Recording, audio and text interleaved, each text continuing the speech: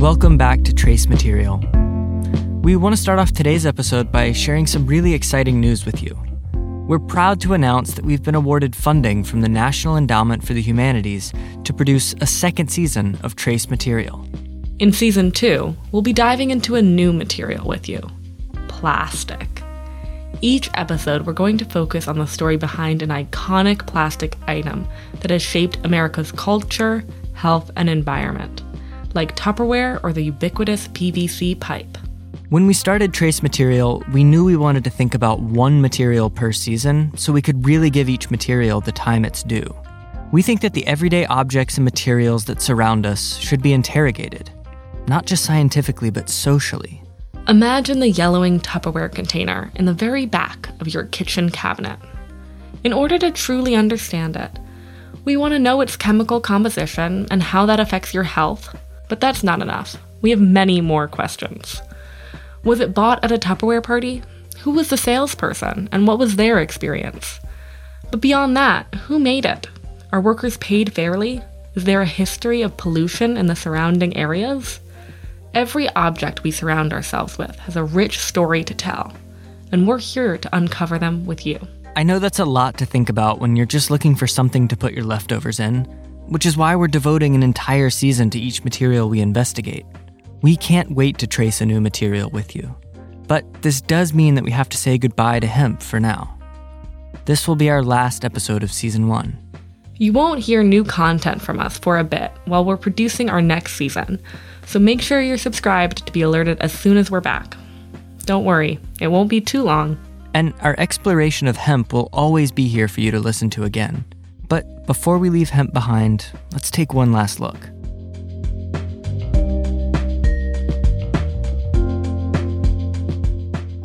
Over the past 12 episodes, we've learned a lot about hemp, and specifically hemp lime as a building material. When we started thinking about this season of Trace Material, we always knew it would end with us making a case for hemp lime.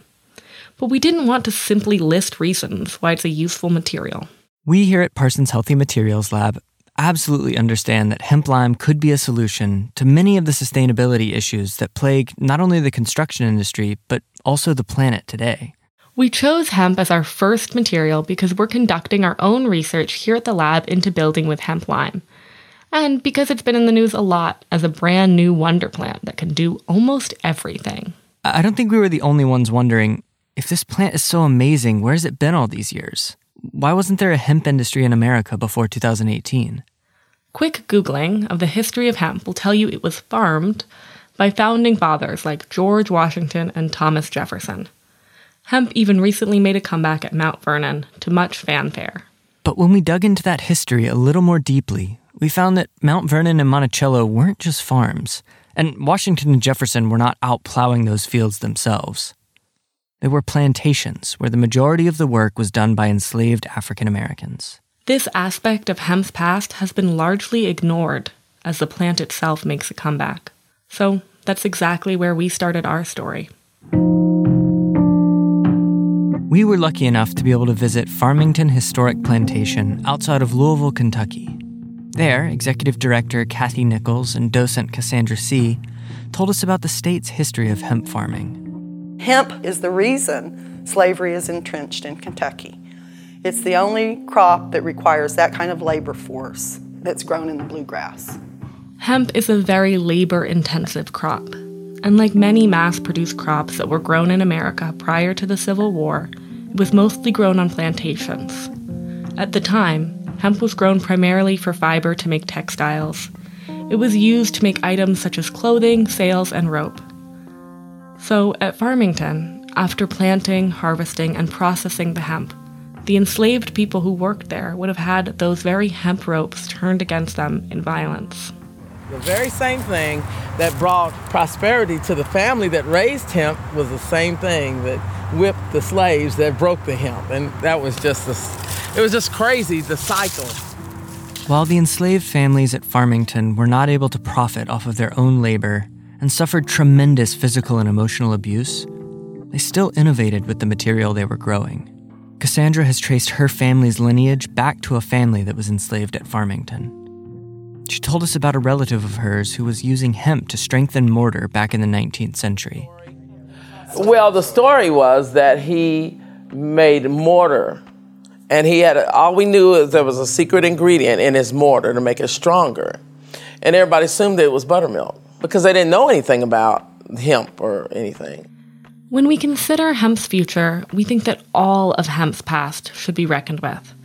Recognizing that something has a painful past doesn't mean we can't use it to build a better future. It just means we should keep that past in mind and work for a future that remedies what has come before. Hemp's story doesn't end here with it being a former cash crop that was farmed by enslaved people. Actually, it gets more complicated. After the Civil War, hemp production decreased in the States as it became much more expensive to produce it without forced labor. At this point, most of the hemp used in the United States was grown in the South Pacific. However, hemp's cannabis cousin, the drug marijuana, grew in popularity. Hemp was caught up in the war on drugs that gripped the United States throughout the 20th century. Cannabis was villainized through racist propaganda that targeted African American and Latinx people.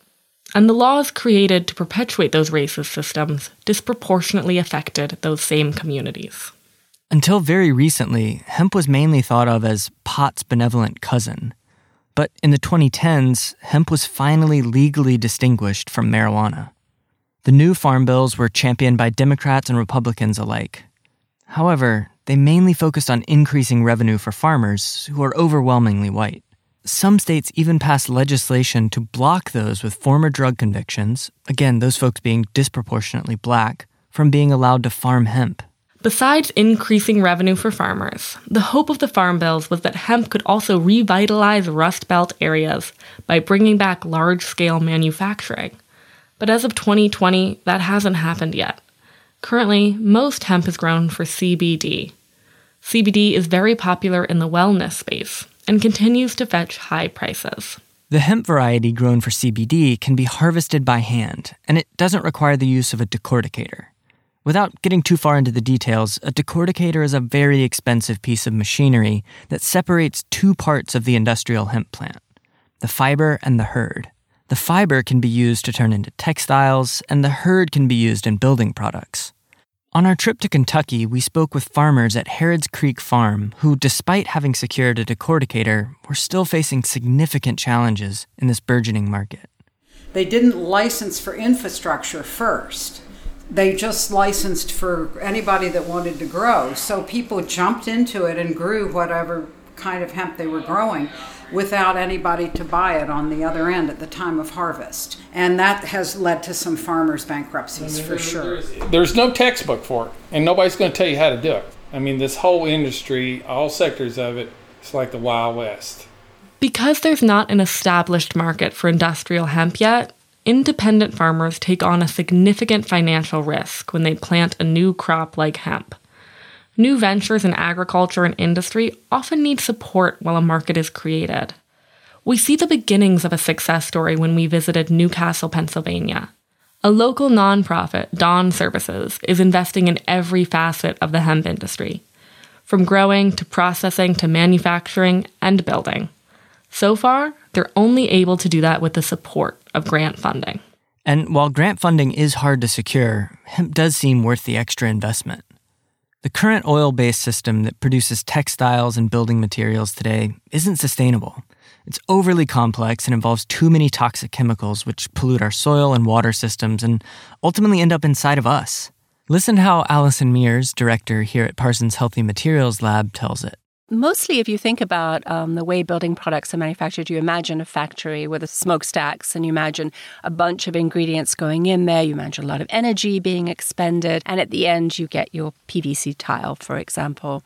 When we think about hemp and lime, you can imagine the field where the industrial hemp is growing, and you can imagine the quarry, which is where the limestone comes from. The limestone is processed with heat, with energy to create lime. The hemp is taken from the field, laid out to dry in the field, goes through a process of breaking down the stalks, and then it's ready for use in this product. And you add the hemp hurd to the lime powder, and you add water in a bucket if you have a bucket, and you can start to create a hemp lime mix that you could build with. So it's a very simple process, very understandable. Winona LaDuke, Indigenous rights activist and former vice presidential nominee, sees a similar potential in her community for hemp to help us move away from petrochemical products. What I want to do is to talk about how we are going to build a post-petroleum economy. And that has to be built with something like hemp. And so I am particularly interested in fiber hemp for textiles. That's my interest. And that's largely because most of what we wear today is either cotton or fossil fuels. And an average t-shirt and jeans takes 5,000 gallons of water. On a worldwide scale, cotton represents 4% of the world's agricultural crops and 24% of the world's agricultural chemicals. That's a lot of fossil fuels that should not be put on land or in our water. You know, CBDs and marijuana, they're awesome. But I'll tell you what, fiber is going to change the world. The materials economy is what you got to tackle. But also what I'm going to say is something you know, which is you don't want to tackle a materials economy which is as wasteful as the materials economy we have now. There's no point of making a bunch of single-use hemp items when you need to remove single-use products from your materials economy. Those are the things that we need to look at. I don't want to be in the business of making a bunch of straws. Moving away from a petroleum-based economy has to be intentional. When we look around us and we look backward, we can see what mistakes were made. It may be easier to build industries and economies that look similar to what we have now, but those systems are often already broken. We need new systems to realize hemp's full potential. We've spent several years researching hemp, and its story has unveiled a lot we didn't know about both America's history and its present. The future is wide open, and we hope, as we all build it together, the past can be reckoned with instead of being pushed aside in favor of profit. We'd like to let Cassandra and Kathy from Farmington Historic Plantation close out this season. They're growing hemp again at Farmington, and Cassandra's son Benjamin planted the first seeds. But when Benjamin was out here, he had them seeds in his hand, and he was planting them. I think something changed. I think, and it might not have changed, but it came out. I had never heard him say self-reparations. And when he said it, it seemed like he had hit an epiphany. You don't wait for somebody to give you something. You do it yourself. You get the knowledge, and I didn't know he felt like that. I didn't know he felt like that the day he was planting them seeds. Yeah, he was talking about it in relationship to the hemp, that was giving him back his power. Yeah. And he said, I call that self-reparations. Yeah. And I just loved it. But it also, to me, in the context he used it as, was more than just him doing something for himself. It was a healing. Yeah. He said it connected honor to his ancestors. Yeah.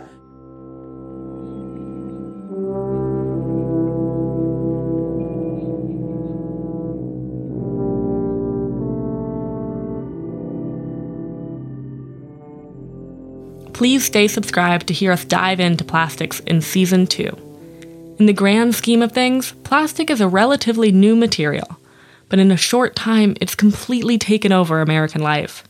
For better, for worse, stay tuned. Trust us, there are a lot of interesting stories you don't want to miss.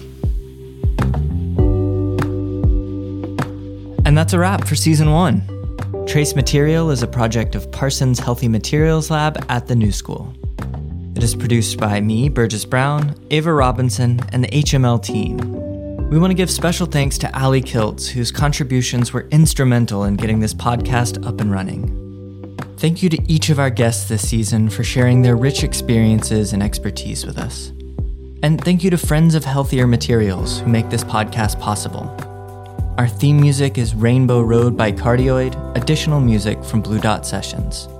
We'll talk to you soon.